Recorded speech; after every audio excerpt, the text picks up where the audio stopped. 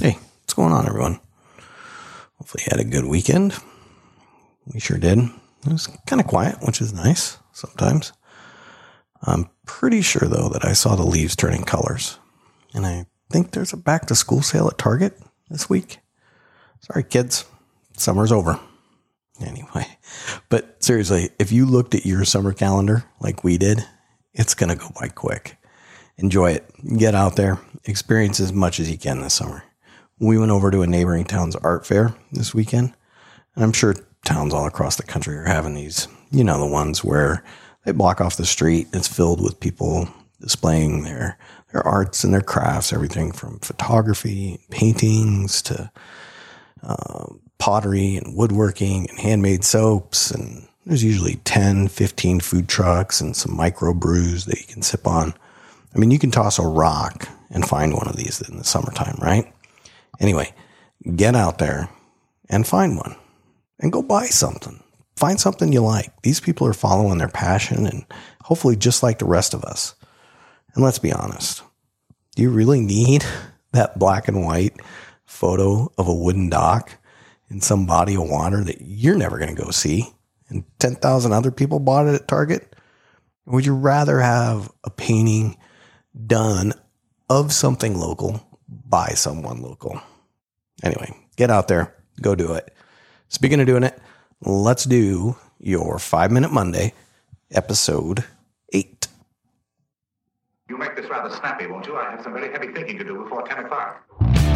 So, Flag Day. Flag Day is Wednesday, June 14th this week. The Old Stars and Stripes. It was made our official American flag by the Continental Congress on June 14th, 1777.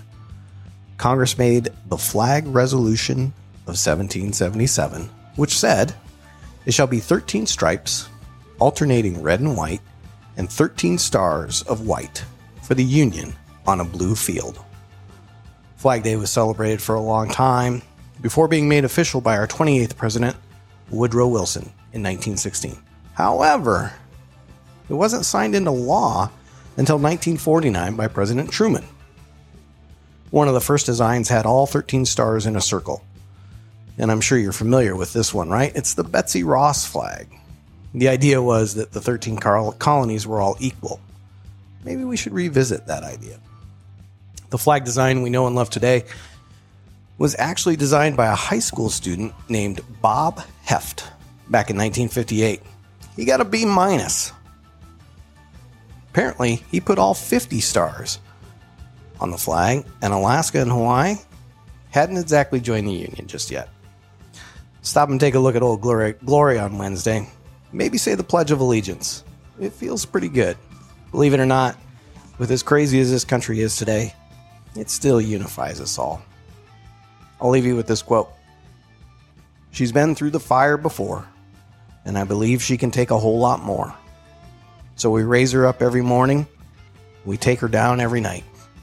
We don't let her touch the ground, and we fold her up right." On second thought, I do like to brag, because I'm mighty proud of that ragged old flag. Johnny Cash. Have a good week, everyone.